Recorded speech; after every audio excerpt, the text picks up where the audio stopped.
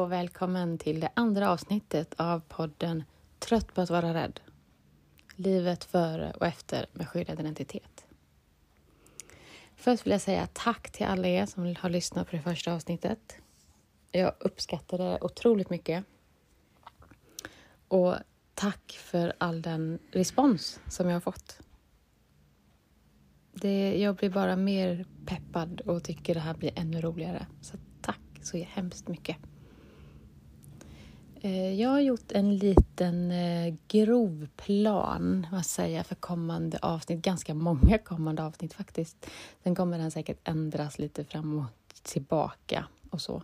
Men jag har tänkt att jag ändå ska kunna berätta i slutet av varje avsnitt vad nästa avsnitt så att säga då ska handla om och lite. Och idag så tänkte jag att jag skulle ge en väldigt, väldigt grov och jämförelse då, en kort version. En liten tidslinje, om jag kan uttrycka mig så. Och jag tänker att det kanske blir lättare för er sen att hänga med i alla kommande avsnitt. För jag tänker att jag ska hoppa lite fram och tillbaka. Det är ju mycket ämnen jag vill prata om, både om mig privat då och nu och massa andra saker också. Så att jag kommer hoppa lite. Och därför tänker jag att det kanske blir lite lättare att bara hänga med lite. Om ni får en liten grov uppfattning så. Och mycket av det jag kommer nämna i dagens avsnitt så nämner jag som sagt väldigt, väldigt kort. Men jag kommer ju som sagt gå in på alltihopa mycket mer sen. Så det här är bara en grov tidslinje. Jag ska uttrycka det. Och om ni kommer höra någonting om en stund som kanske snarkar så är det min lilla vovve, eller ganska stora vovve ändå, som ligger och sover här mellan mina ben nu. Och ibland så snarkar hon högt. Och då kommer det kanske komma med här. Så jag förvarnar lite redan nu.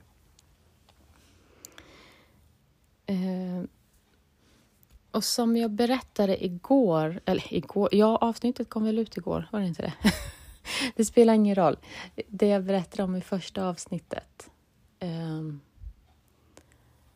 Och när jag säger igår, jag vet ju inte alls när detta avsnittet kommer läggas ut. Det är sånt där som blir nytt för mig också. Att prata just idag. Det är inte säkert att när ni lyssnar på detta att det blir idag för er. Men jag hoppas att ni har överseende med sådana saker. Jag är inte alls van vid detta än. Så.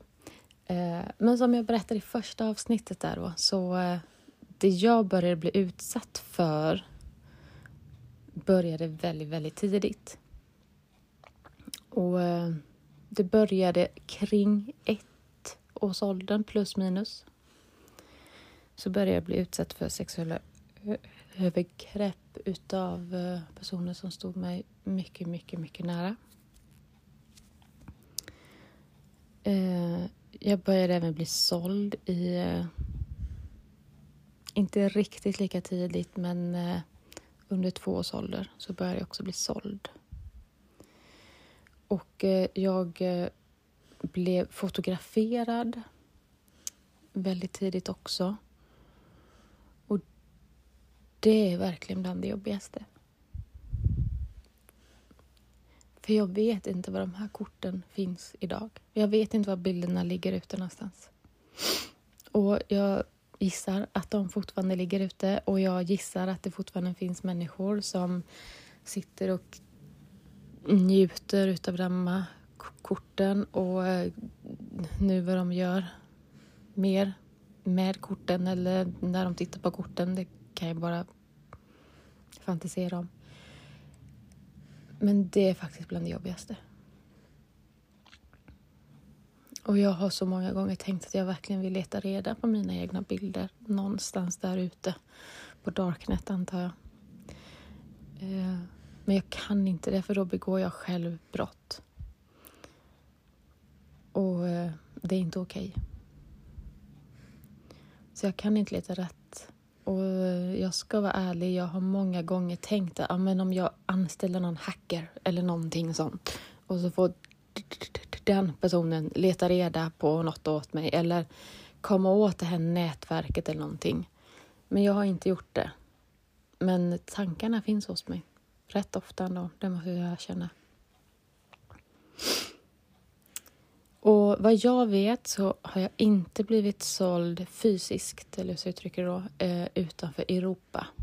Men jag har blivit såld både i Sverige och i Europa. Och framför allt utav en person. Sen är det flera personer som varit involverade, eller jag ska uttrycka det. Och sen så utöver detta så och jag tror inte att de själva vet om det. Men det kanske de gör, men jag tror inte det. Så finns det en annan person också inom min närmsta krets. När jag var kanske inte riktigt så lite, men när jag började 4-5 års åldern skulle jag tippa på ungefär. Så började den här andra personen också att utsätta mig för grova sexuella övergrepp och väldigt grova våldtäkter.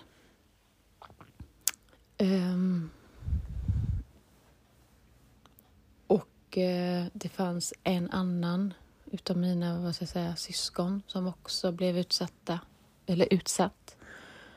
Och den här personen hanterade sina trauman genom att utsätta mig också. Så att från väldigt, väldigt tidig ålder så blev jag utsatt i min närmaste krets. Så blev jag utsatt för regelbundna våldtäkter utav minst 3 personer. Och en utav de här då sålde mig även.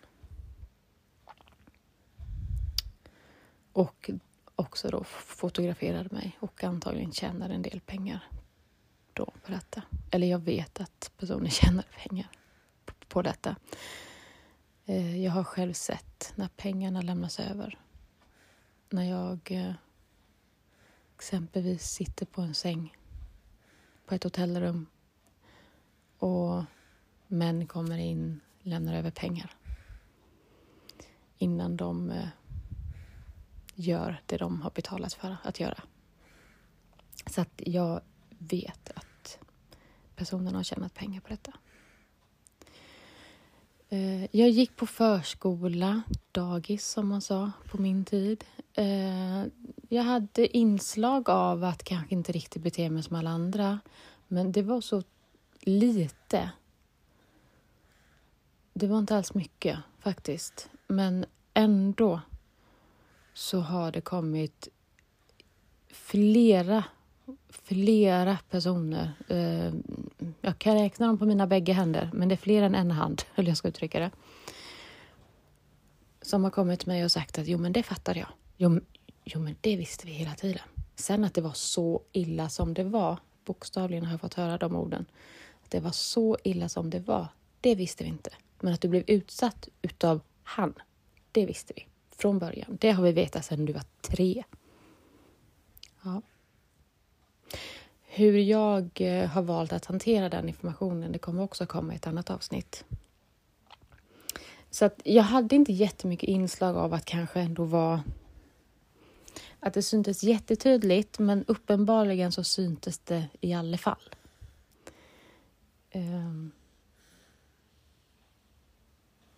Jag hade väl inte jag hade kompisar, jag hade vänner och så, men jag var mer introvert då. Fast egentligen är jag inte det, men jag förstår mig själv att jag var det. Så. Men absolut, jag hade kompisar, jag hade det. Och försökte ändå leva på. Jag var väldigt, väldigt omhändertagen redan från tidig ålder. Det här minns jag inte själv. Jag har ju skapat ett minne, men det är inte mitt eget minne. Utan jag har fått det här återberättat för mig så många gånger. När min närmsta krets, så att säga, vi skulle åka bort på någonting över en kväll. Och jag var inte 4 år, men jag tror jag måste varit runt 3 år. Jag vet det är 2 år mellan mig och den här personen. Så runt 3,5 kanske. Så skulle vi åka iväg och den här yngsta personen då använde fortfarande napp. Och hon var väl då runt 2 år. Nej, runt 1 år då som sagt. Ungefär 1 år. Kanske till och med yngre. Ja, jag måste ha varit runt 3-årsåldern. Och på vägen dit så stannar vi. Och jag undrar, men varför stannar vi för? Vi ska ju åka dit liksom. Så varför stannar vi för? Nej, men vi hittar ju inte napparna. Hon behöver sina nappar nu liksom. Och vi hittar ju inga nappar. Jag letar till hela huset. Hittar inga nappar. Nej, men de har ju jag. Och då hade jag plockat ihop varenda napp i hela huset. Och lagt dem i min lilla handväska. En brun liten handväska. För jag visste ju. Men hon har ju sina nappar när det är kväll. Och vi ska iväg och det är kväll. Alltså måste jag ha med mig hennes nappar. Punkt. Så jag har varit och är fortfarande i och för sig. Men jag har varit väldigt, väldigt omhändertagande. Där kom en stor suck ifrån min vovve. Hörde ni det? Jag har varit väldigt omhändertagande redan från tidig ålder. Och tagit väldigt, väldigt stort ansvar för majoriteten av personer runt omkring mig. Jag skulle nästan vilja påstå alla som finns runt omkring mig faktiskt.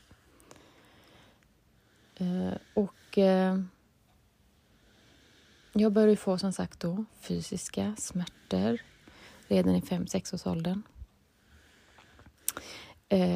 De 2 vårdnadshavare som jag hade i den åldern, de skilde sig när jag var cirka 2 år. Jag måste ha varit ungefär 2,5 år. 2,5 ungefär. Och jag minns inte jättemycket just utav separationen, men jag har ju fått det berättat för mig utav flera liksom utav flera olika oberoende av varandra. Och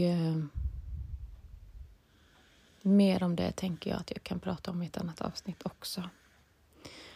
Så att från också väldigt tidig ålder då så åkte jag fram och tillbaka väldigt lång väg faktiskt. Framförallt i den åldern. Var tredje helg. Men främst varannan helg. Och loven och flera veckor i sträck under sommaren och allt det där. Och mer om det som sagt i kommande avsnitt sen. Och jag började gå i skolan och tyckte det var jätteroligt. Och jag älskar att ta läxor och att få lära mig saker. Tyckte det var jättekul. Och i den åldern så hade jag också fått personen som sålde mig också. Han skaffade en ny fru och de fick en dotter. Och så i den åldern så tyckte jag att det var kul att åka dit. Även att jag blev utsatt så var det ändå roligt att åka dit. För att det fanns ju först var det en liten bebis och sen var det en liten unge som var jätterolig och söt att leka med och sådana saker. Så att en period så tyckte det var kul att åka dit. Idag har jag väldigt svårt att förstå mig själv i alla fall, trots att jag förstår på ett sätt. Men känslomässigt har jag ändå svårt att förstå det. Men jag vet att det fanns en period där som jag tyckte det var kul att åka dit. Och mycket mer om detta sen också, som sagt, i kommande avsnitt. Men jag började gå i skolan. Klasskamraterna började ju märka ganska snabbt att jag stammade. Jag stammade rätt mycket i den åldern. Och ju sämre jag mår och desto jobbigare saker jag pratar om och sämre perioder i mitt liv så stammar jag mycket, mycket mer. Och i den åldern så utsattes jag regelbundet utav, som sagt, flera personer i min närmsta krets. Så jag stammade väldigt mycket. Och detta märkte de och det här var väldigt märkligt för mina klasskamrater. Inte alla, men majoriteten av dem. Så jag blev utanför ganska snabbt på ett sätt. Så. Och min första skoldag i ettan då, när man är så stolt, man ska börja skolan och allting. Så fanns det en kille som gick i årskurs 6. Alltså äldre än vad jag var. Och en kille som jag senare i vuxen ålder har läst. Det gick kanske inte jättebra för honom. Eller kanske, det gick inte jättebra så för honom. Vad som har hänt med honom just nu, nu de senaste åren, det vet jag inte. Men jag vet att han har haft det tufft. Och flera andra har blivit utsatta för honom. Inte sexuellt, vad jag vet. Så eftersom vi pratar mycket sexuellt så vill jag poängtera att det inte är det jag menar. Men han har begått en del kriminalitet. Och på rasten där första skoldagen så stod jag själv i lekparken på en parkbänk, eller om jag satt ner. Jag tror jag stod upp faktiskt. Jag vet inte varför. Vi lekte väl någonting så jag stod upp. Men jag var själv just då. Och plötsligt så kommer någon bakom mig och jag tror att han sätter en kniv emot mig. Jag får någonting vasst mot halsen och ryckte tag i håret så fruktansvärt. Och jag blev ju väldigt, väldigt, väldigt rädd. Och då är det 2 tjejer som går i denna killens klass som står framför mig och ser detta och talar om, men hallå, släpp henne, hon går ju faktiskt i 1:an. Och efter en stund släppte han mig och det visade sig att det var en kam. Det var liksom taggarna på kammen som jag upplevde som liksom fassa. Så. Men det var jobbigt ändå. Första skoldagen, stå ensam, plötsligt så kommer någon. Och det var inte som att jag inte hade varit utsatt innan. Och det här blev liksom... Ja, det blev jobbigt. Men jag vågade faktiskt berätta detta hemma. Så jag vet att på morgonen därefter, när det skulle vara andra skoldagen, så talade det om för de andra som också skulle gå till skolan att ha lite extra koll på henne idag. Så att det inte händer någonting igen liksom. Men att ringa till skolan och prata med dem, det fanns ju inte på kartan. Det gjorde man inte överhuvudtaget. Jag hoppas att det ser annorlunda ut idag, men på den tiden, med dem jag växte upp, så gjorde man inte det. Men jag gillade skolan. Jag har alltid gillat det. Jag tycker om att lära mig saker och jag gjorde det redan då faktiskt.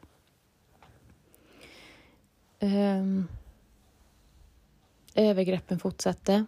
Kroppen blev sämre och sämre. I årskurs 3 så fick jag en specialbänk i skolan. För jag hade så mycket smärtor. Så jag hade så svårt att sitta liksom. Var och varannan dag hemma så tog 2 utav mina så att säga syskon typ så. De tog tag i min ena handled, oftast mest den ena handleden, men ibland blev det den andra som tur var för mig. Och kastade mig liksom och slängde mig ner bara i på backen och tyckte det var jätteroligt. Puttade mig väldigt ofta. En gång så hörde jag dem prata. Med henne kan man göra vad man vill, för hon säger ju aldrig ifrån. Och nej, jag gjorde inte det. Jag sa faktiskt inte ifrån. Nej, jag sa inte ifrån. Det fanns inte i mig att göra det.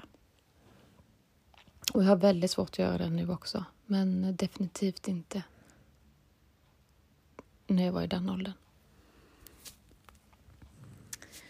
Och allt det där fortsatte. Och jag växte ju upp när det fanns missbruk. Väldigt mycket missbruk. Och fysiska allvarliga sjukdomar. Och jag har planerat ett avsnitt där jag ska prata om hur det är att växa upp. Där det finns så mycket fysiska sjukdomar.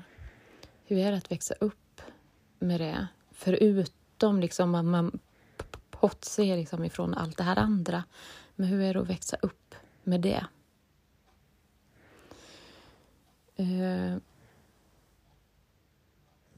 Ja, allting... allt det bara fortsatte. Den här personen som också blev utsatt sexuellt är 2 år äldre än vad jag är. Och han svalde det ju också, eller jag ska uttrycka det. Han höll mycket, eller väldigt mycket inom sig, men han började också agera utåt. Väldigt mycket. Och det blev ju vi hemma som fick ta det mesta utav det. Och eftersom jag var en person som brydde mig så otroligt mycket, så jag ville inte lämna honom. Jag fattade hela tiden varför han betedde sig på det sättet. Och därför valde jag att stå upp och ta detta. De andra flydde lite, gick till kompisar och så. Jag hade inte kompisar på det sättet. Så jag kunde inte det. Utan jag blev utsatt för väldigt mycket av honom också. Det var saxar som kastades efter mig. Parfymer som sprayades rakt i ögonen. Hårspray som sprayades rakt i ögonen. Jag såg när vårdnadshavarna, de som skilde sig där när jag var 2,5. Hon fick en ny sambo som jag aldrig någonsin har tyckt om. Och jag fortfarande inte. Han hade inte alls något tålamod när det gällde oss. Framförallt inte när det gällde honom. Jag såg honom ofta dra honom upp för trappan. Hur han kunde sitta på honom. Och den där lilla pojken bara skrek.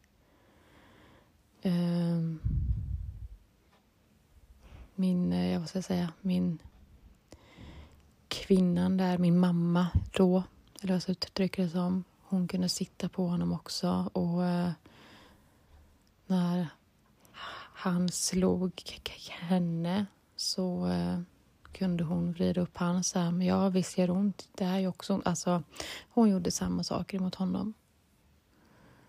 Men det ingen fattade. Det var ju varför han gjorde detta. Jag fattade ju. Jag visste ju vad som hände när vi var borta på varannan helg. Jag visste hur mycket fysisk misshandel vi fick utstå. Framförallt han och jag. Det var vi som fick utstå det mesta. Både sexuella och det fysiska. Jag säger inte att de inte andra fick utstå. Det gjorde de. Så att det räcker att bli över. Ingen ska behöva utstå det. Men det jag säger är att vi fick utstå majoriteten. Så jag visste varför han betedde sig. Så därför så hade jag lättare kanske för att stå och ta emot det. Men också att jag vägrade lämna honom. När han blev utsatt utav de andra. För jag fattade varför han betedde sig. Och jag tänkte inte lämna hans sida överhuvudtaget. Allt detta pågick liksom hela tiden. Sen så när jag gick i årskurs 3 tror jag till och med det var. Så har min dåvarande mamma fått nog. Hon orkar inte med honom längre. Så att han får flytta till den andra pappan, kan vi säga. Och jag minns det här så tydligt när han kommer och hämtar honom. Ja, det var fruktansvärt. Det var fruktansvärt. Bara någon vecka efteråt så ringde han och talade om att han vill inte vara kvar där. Han måste få flytta hem igen liksom. Efter det samtalet så ringde han aldrig mer själv. Han fick aldrig någonsin ringa oss på egen hand efter det. Vad som hände där, hur det slutade, det kommer jag till i annat avsnitt också. Och detta gjorde ju att jag också på ett sätt hade kanske lättare för att åka iväg varannan helg. För jag ville ju se hur det gick med honom. Jag ville ju träffa honom, jag saknade honom. Och jag ville ändå se, lever han? Ungefär så. Allt detta fortgick. Jag försökte gå i skolan så mycket jag kunde och försökte göra mina läxor. Det var väldigt, väldigt mycket bråk. Väldigt mycket bråk hemma. Och till slut så hittade jag en person som jag kunde åka till lite då och då. Den personen kommer jag också prata mer om i ett annat avsnitt. Så det har funnits personer här och där som har gjort att det har blivit lite lättare för mig. Jag är inte säker på att de vet om det själva, men det har funnits. Högstadiet, när jag började högstadiet så jag kände mig väldigt, väldigt liten. Och jag blev riktigt, riktigt kär för första gången. Jag trodde först att jag måste vara sjuk på riktigt. Att jag vill ju inte äta, jag mår illa, jag vill knappt dricka vatten. Alltså vad är det med mig? Är jag sjuk? Men sen kom jag på det. Jag är kär. Jag var så kär i denna killen alltså.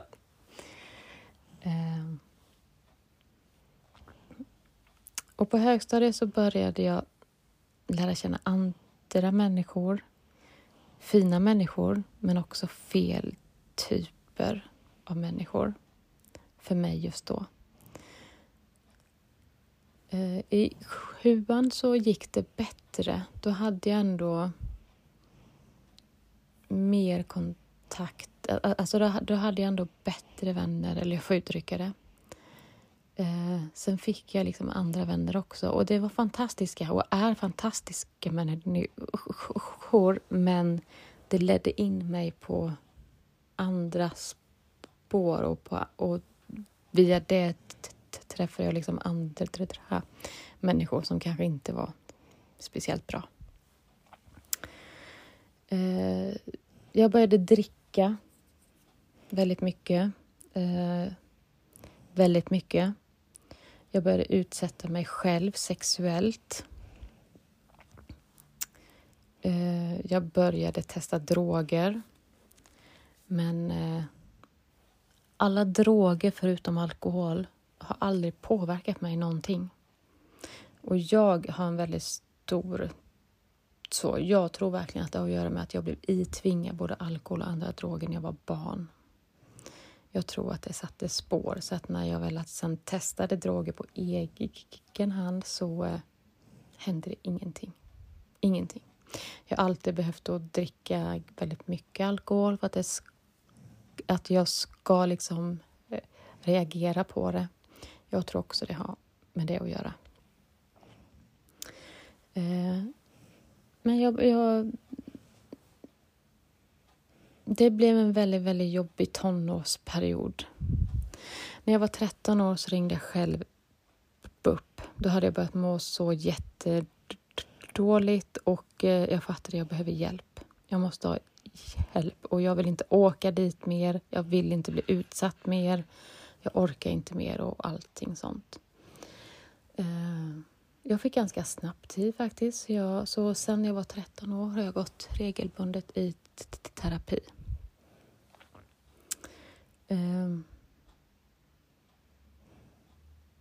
Ja, hela tonårsperioden var mestadels droger, skolk och att jag blev utsatt för en mängd olika sexuella övergrepp.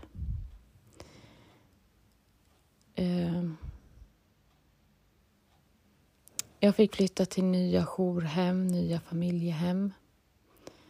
Och när jag var 14 tror jag var, så blev jag inlagd på barnpsyk. Jag var 14-15 ungefär. Och detta var efter att jag försökte ta livet av mig. Mer om detta som sagt i kommande avsnitt. Jag träffade en person på barnpsyk och vi hade sedan kontakt tills att jag fick skyddad identitet.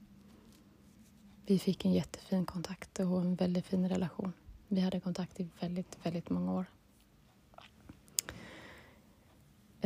När jag skulle skrivas ut från barnpsyk så ger socialtjänsten mig 2 alternativ. Eftersom familjehemmet och jourfamiljerna, de vill inte ha mig tillbaka. Så fick jag välja mellan att flytta hem till min mamma eller till min pappa. Och jag ville inget utav det. Framförallt inte till den ena. Och jag visste då, men jag har också fått det bekräftat via socialtjänstens dokumentation och journaler att min mamma inte ville ha mig heller. Och det visste jag redan då, men jag har som sagt fått det bekräftat sen. Men jag valde att flytta hem till min så att säga mamma. Men allt gick bara utför hela tiden. Det är mycket mer om detta också då, som sagt i kommande avsnitt. Och en nyårsafton så strax efter detta så blir jag inlåst. Jag kommer komma till detta också sen i kommande avsnitt. Så blir jag inlåst i en helt annan stad. Jag blir förd till en annan stad och blir inlåst. I sånt där lås där man, alltså där du inte kan låsa upp utan nyckel, så att säga. Och efter det så gick det också ännu mer utför när jag väl kom därifrån. Till slut fick jag komma till ett annat familjehem. Där var jag i 8-9 månader. Och under den perioden också, eller strax innan jag flyttade dit, så hade jag träffat en otroligt fin kille. Jag var då 16 år. Så när jag inte längre kunde vara kvar i familjehemmet och jag behövde fly därifrån mitt i natten, så flydde jag hem till honom och hans familj. Och sen bodde jag där under 3 månader kanske, 3-4 månader. Socialtjänsten kallar in hans mamma för att prata och så att se att jag hade det bra när jag bodde där och så. Och det började pratas om att jag behöver flytta till ett behandlingshem. Och den resan, den sommaren var, den var inte lätt, och mer om det i kommande avsnitt också. Men det slutade med att jag fick flytta till mitt första behandlingshem. Och jag flyttade dit när jag var 17. Och oj vad bra det var för mig. Det var otroligt bra för mig. Det var verkligen en räddning. Och jag blir tårögd när jag tänker på det. Det var jättebra för mig.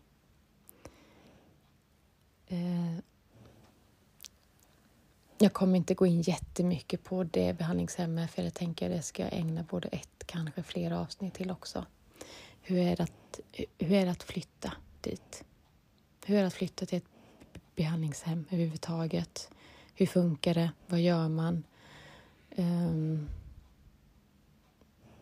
Ja, det är en massa saker jag skulle vilja ta upp där. Men jag bodde i alla fall där i flera år, väldigt länge. Och jag klarade av att gå i gymnasiet när jag bodde där. Jag klarade av att ta körkort när jag bodde där. Detta behandlingshemmet hade funnits i över 100 år. Och jag var tydligen den enda som någonsin hade tagit körkort när jag bodde där, samtidigt som jag gick i terapi på behandlingshemmet. Extern terapi. Och jag pluggade och jag jobbade. Och jag försökte fortfarande skydda dem jag hade växt upp med. Så jag kunde ibland bara sticka därifrån, för nu fick jag veta att de har det jättetufft och jättejobbigt. Och det är de som är prio för mig. Så det var ganska många mil däremellan. Jag kunde sticka mitt i natten, för jag behövde prioritera dem först. Och jag jobbade ju som sagt under tiden och allt det där också. Och när jag väl flyttade därifrån så fick jag min första lägenhet som jag hyrde i andra hand. Och jag började plugga på komvux. Jag pluggade på gymnasiet också, men på grund av att det var ganska mycket i mitt liv, kan man ju säga. Plus vanligt tonårsperiod som för alla också. Så fick jag ju plocka bort ganska många kurser för att orka och kunna genomföra de obligatoriska. Så jag pluggade lite på komvux och sen så sökte jag in till universitetet. Och jag började plugga. Jag fortsatte hela tiden att gå i olika sorters terapier. Jag blev sambo med min pojkvän då. Och det är den perioden i livet som jag var som mest lyckligast. Jag pluggade, jag jobbade. Jag började jobba med det jag verkligen ville jobba med. Jag började jobba första gången jag var 14 år. Egentligen fick man inte det eller får inte det. Men skolan och socialtjänsten såg till att jag fick jobba i alla fall. För att jag skulle få komma hemifrån. Att jag inte behövde vara hemma hela sommaren, så fick jag jobba i alla fall. Jag har alltid varit väldigt, väldigt duktig på mitt arbete. Älskar att plugga. Och den perioden så jag hade det rätt bra då ändå faktiskt. Jag fortsatte att bli utsatt för sexuella övergrepp utan att någon egentligen visste om det. Inte utav alla personerna fortfarande, främst utav en utav dem, så blev jag regelbundet utsatt för sexuella övergrepp fortfarande. Hoten fanns fortfarande. De har funnits också med hela tiden. Mer om detta i kommande avsnitt också. Men trots allt det så mådde jag ändå hyfsat bra. Sen så började jag gå i en annan typ av terapi och jag började må sämre och sämre. Och det ena ledde till det andra, vilket ledde till det tredje och så vidare. Och jag och en annan person, vi gick och gjorde en anmälan tillsammans. Jag gjorde min första anmälan tror jag när jag var 14 år. Runt den åldern i alla fall. Så jag har gjort flera anmälningar. Men då gjorde jag en, som jag brukar säga, den första större anmälan. För då hade jag börjat få mera minnesbilder. Det hade klarnat under tiden. Jag hade börjat förstå mer. Plus att jag var inte ensam längre. Jag gick inte och anmälde helt ensam. Och då rasade jag. På 2 veckor så rasade jag. Jag dök så djupt så att det inte var klokt ungefär. Sen blev jag inlagd på psyk och var inlagd i omgångar. Och den längsta omgången så var jag inlagd i över 1 år i sträck. Försökte ta livet av mig där flera gånger. Blev inlagd på PIVA och så vidare. Och så vidare. Det var en resa som... vilken resa det var. Och läkarna inom psykiatrin hade sagt till mig i flera år att du behöver flytta till ett behandlingshem. Vi har inte kompetensen att hjälpa dig med din komplexa PTSD och allt, eftersom jag fortfarande, allt jag har varit utsatt för och var fortfarande då. Vi har liksom inte kompetensen i öppenvården. Och jag dissocierade så mycket och var, och är i och för sig, men då var så otroligt avstängd. Så det funkade inte att komma dit, sitta och prata 45-60 minuter och att det skulle hjälpa mig. Det funkar inte. Men jag ville inte flytta. Men efter en tid så insåg jag, okej, ska jag komma någonstans dit jag vill i livet så måste jag faktiskt ta tag i detta. Så jag fick flytta till ett nytt behandlingshem. Vilket var... Det skulle inte ens få finnas det behandlingshemmet. Jag kan säga så här att jag är inte den enda som anmält det till IVO. Vi kan låta det vara där. Lite så. Vi... elever, patienter, klienter, alla behandlingshem uttrycker olika. Vi fick bland annat städa personalens toaletter. Vi fick inte prata med personalen. Man fick inte prata med personalen. Man fick prata med sin terapeut 1 gång i veckan. 1 timme. Sen är det bra. Sen pratar man inte. Det var så kallt där inne. Året om så man fick gå liksom med ytterkläder inom hus jämt. Man delade dusch och toalett med väldigt många människor. Och duschen gick inte alltid att låsa.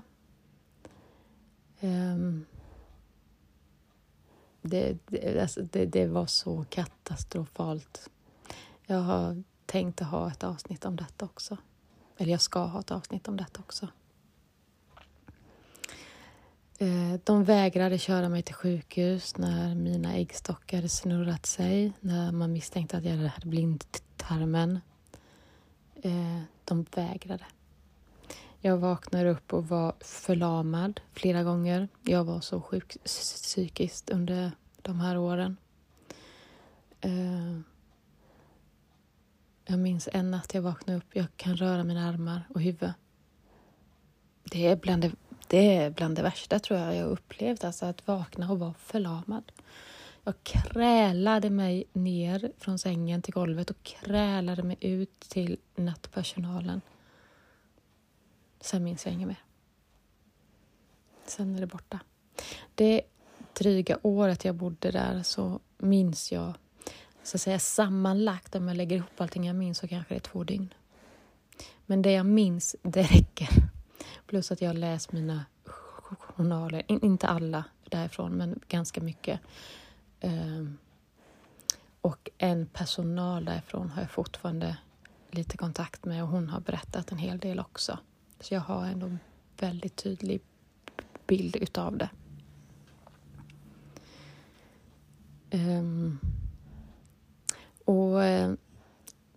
En person som hade börjat utsätta mig för sexuellt, en ny person så att säga, som inte fanns med från barndomsåren. Han utsatte mig för misshandel och hot och våldtäkter väldigt många gånger. Till och med när jag var inlagd på psyk, alltså innan det här första behandlingshemmet, så kom han till avdelningen och våldtog mig det här utan att personalen förstod. Och han kunde också tvinga mig att skicka filmer där jag utsatte mig. Men sen till slut så fattade de på psyk detta och han fick inte komma mer. Och då började han istället att hota och stalka mig på andra sätt. När jag flyttade till detta första behandlingshemmet så höll han på det första halvåret ungefär.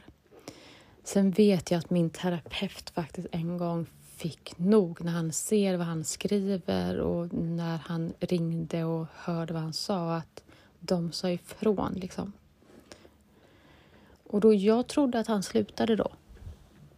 Fast bevisligen sen så hade han inte gjort det. Han har fortfarande inte gett upp. Men jag talade om för psykiatrin, för det var alltså regioner som betalade, att hur detta behandlingshemmet funkar och allting. Men i början så trodde de nog mest bara att att det var jobbigt, att jag överdrev liksom. Men sen så förstod de att det gjorde jag inte. Och då började vi i smyg att leta nya behandlingshem. För hade vi berättat för dem att vi letade nya så var risken att de skulle behandla mig ännu sämre. Så att det blev lite... Ja, hej på dig du. Så. Det är min lilla vovve här som pratar lite. Och så vi började leta nya behandlingshem och sen så hittade vi ett behandlingshem. Och till slut fick jag flytta dit. Och jag minns när vi var där och hälsade på första gången.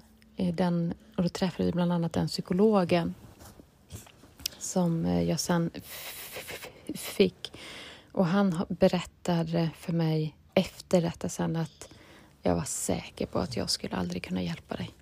Du var så sjuk. Du var så sjuk. Men han tänkte att men jag testar. Och sen då han berättade för mig, vi fick jättefin kontakt. Och han berättade för mig att när du ändå pratade, det som kom ur munnen, det var ju ändå kloka saker. Så jag fattade ju att någonstans där inne finns det någonting att jobba fram liksom. Och jag är så glad att han gjorde det. För det hände så mycket med mig på så kort tid när jag fick jobba med honom. Och bo på ett bra behandlingshem. Det blev sån skillnad. De har berättat för mig på det behandlingshemmet att de har sagt bokstavligen.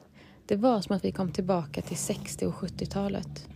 Du var så medicinerad. Och det var jag. De filmade mig och filmade alla sessioner också med psykologen. Och jag har sett detta. Det tog mig flera sekunder att ens svara på tilltal. Jag var så sjuk i min PTSD och jag var så medicinerad. Så jag förstår att de inte trodde att de någonsin skulle kunna hjälpa mig. Och han är inte den första psykologen som har sagt till mig att jag kan inte hjälpa dig, jag har inte den kompetensen. Och jag tycker det är så professionellt. Jättebra. Tala om, nej, vet du vad, jag är duktig på det här. Men du är för svår, du har för mycket trauma, för svåra trauman. Jag har inte den kompetensen utan det är bättre att du kommer till någon annan. Och jag tycker det är så professionellt att göra det. Ingen kan allt, så är det bara. Det är så, även om folk vill tro att så. Jag tycker det är jättefint faktiskt. Man behöver kunna inse, jag kan inte allt. Och även om man skulle kunna det på lång sikt eller någonting sånt så kanske inte läge just nu. För man kanske har redan andra patienter man behöver lägga mer tid på. Eller någonting liknande. Och då är det bättre att skicka vidare, tycker jag. Men han försökte och jag är jättetacksam för det hände verkligen saker. Nu vill min vovve att vi ska gå härifrån. Men det ska vi inte göra riktigt än, förstår du. Nej, du kan lägga dig ner igen. Jag bodde där i drygt ett år. Bokstavligen 1 år och 1 dag faktiskt. Och sen flyttade jag tillbaka igen. Jag flyttade in med mitt då ex så. Jag började plugga igen. Jag började jobba igen. Jag började få lite framtidstro. Och jag började känna mig lite lycklig igen. Jag började umgås med människor igen. Och ja, det blev ändå... Jag hade några bra månader faktiskt. Jag hade det. Jag höll på att få mina drömjobb. Ja, det såg bra ut liksom. Och sen så dök den här stalken upp igen.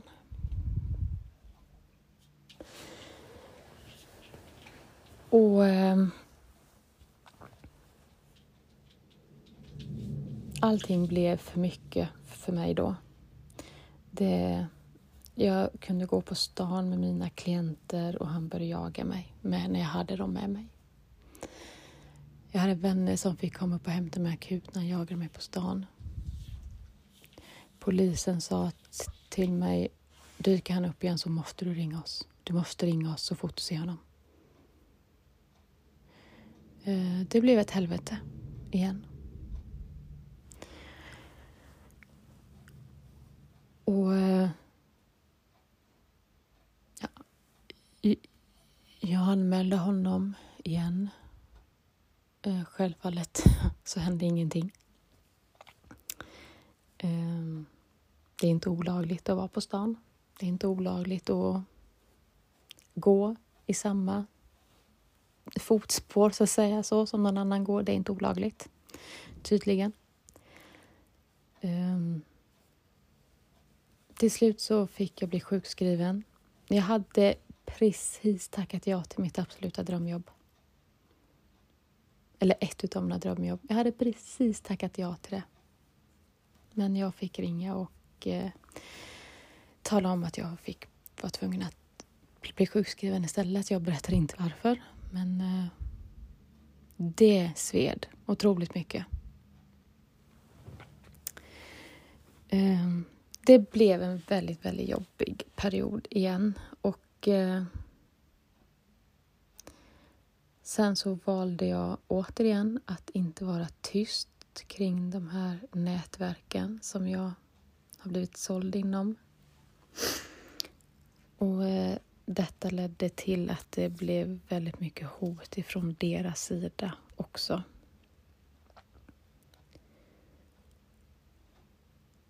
Så på ett år, från att ändå ha kommit tillbaka från behandlingshemmet och levde rätt bra faktiskt. Och jag blev utskriven ifrån psykiatrin totalt för första gången som någonsin liksom. Jag hade varit inskriven sedan jag var 13 år.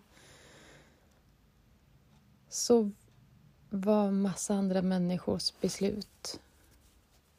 Alltså deras beslut. Det gjorde att mitt liv blev ett helvete igen. Och sen så följdes det av skyddad identitet, skyddade boenden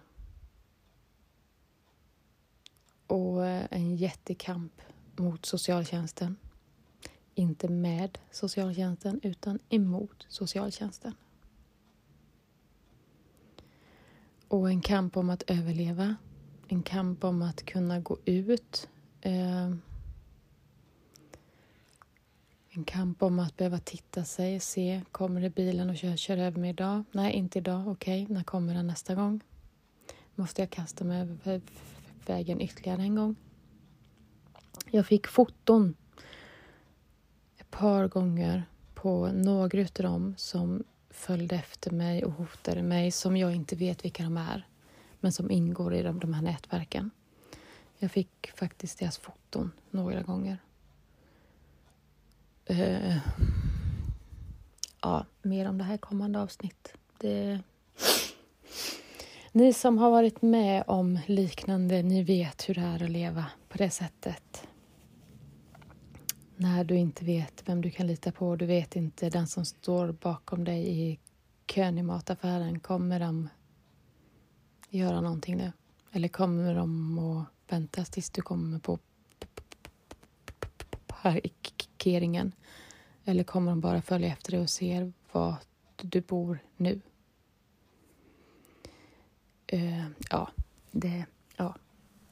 Det var inte detta vi skulle prata om idag.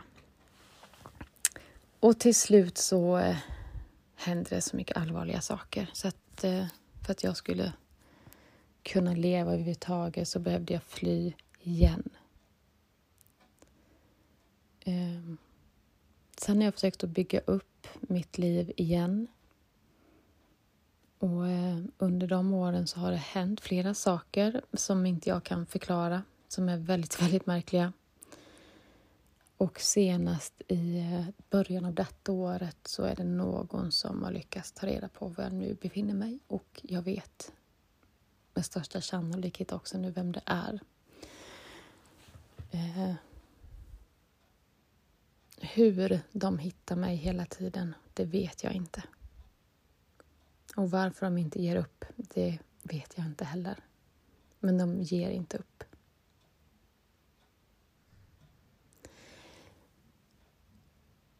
Jag jobbar väldigt mycket med mina fysiska sjukdomar. Otroligt mycket. Mer om det i kommande avsnitt också. Och jag vill verkligen komma tillbaka till att kunna jobba, börja plugga igen. Kunna skratta på riktigt igen. Kunna le för att jag faktiskt är glad på riktigt. Kunna våga slappna av. Jag önskar jag kunde gå in i ett sovrum och lägga mig i en säng utan att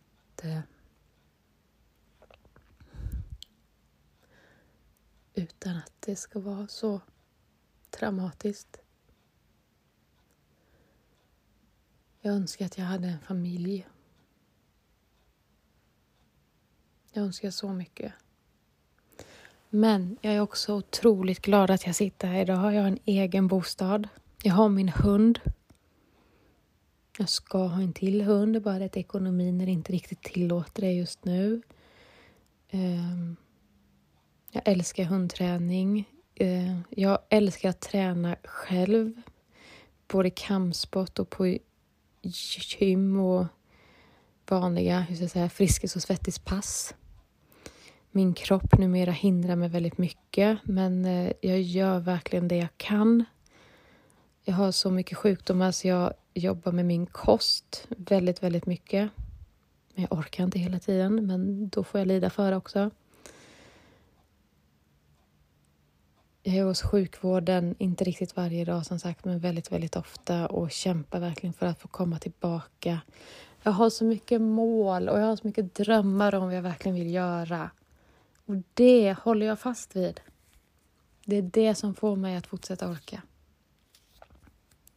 Jag har försökt att ta livet av mig 2 gånger detta året.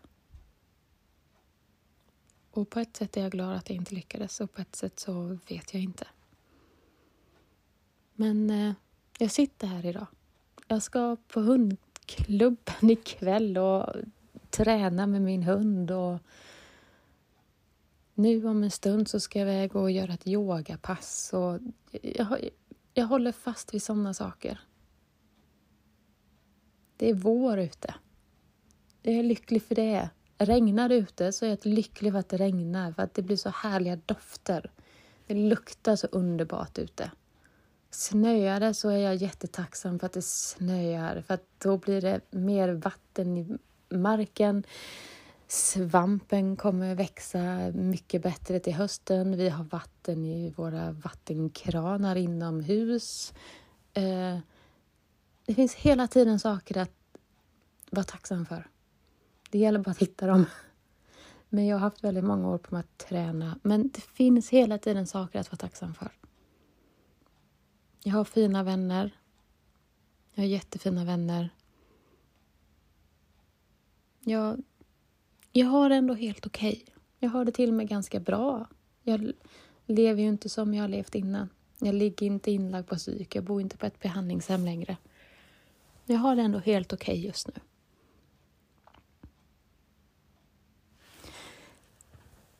Och sen vad jag vill och vad jag önskar hur jag skulle leva, det är något helt annat. Det kan man också hålla fast vid. Men inte glömma det jag faktiskt har idag. Jag brukar hälla i när jag har råd. Poängtera det. När jag har råd så köper jag ett sköljmedel som jag älskar. Annars så köper jag inte det överhuvudtaget för jag tycker det är onödigt. Men när jag har råd så köper jag speciellt sköljmedel som jag älskar. Och så häller jag i lite extra. Och sen när tvätten är ren så luktar jag lite extra. Bara för att, vad härligt. Och då ibland så till och med så blandar jag lite sköljmedel och vatten i en sprayflaska. Och så sprayar det över soffan och sängen, handdukarna i badrummet och sådär. Och så njuter jag av den doften lite extra. Små saker. Men det som, jag har valt att prioritera sådana små saker. Det är det som gör att man orkar. Lite sköljmedel och lite vatten och en sprayflaska och så njuta ett par sekunder. Det behöver ibland inte vara svårare än så. För om vi tänker, hur ofta åker vi utomlands? Okej, det finns någon som åker utomlands väldigt, väldigt ofta. När jag hade mina bra perioder i livet så brukar jag åka utomlands 2-3 gånger per år. Men generellt sett så åker vi inte jätteofta utomlands. Hur ofta vinner vi på Lotto?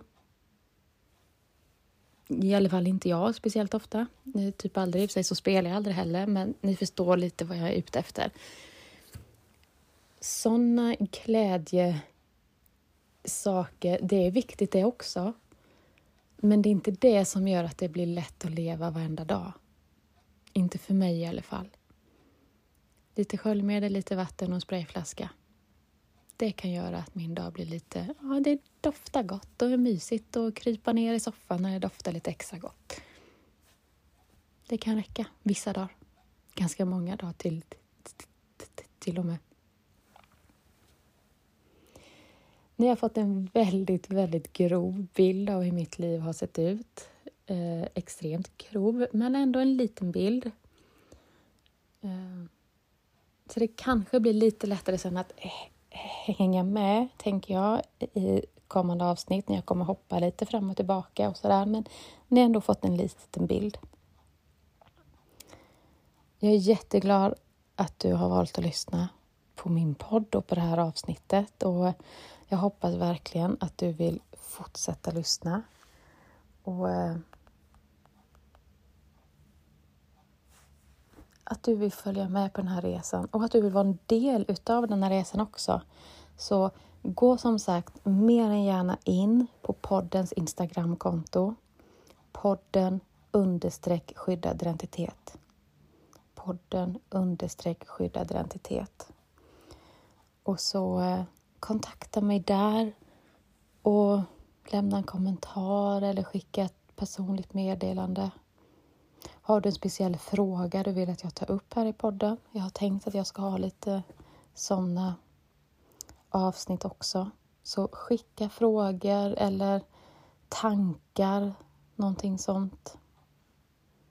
Så får jag lite kontakt med er som lyssnar. Det vore jätteroligt.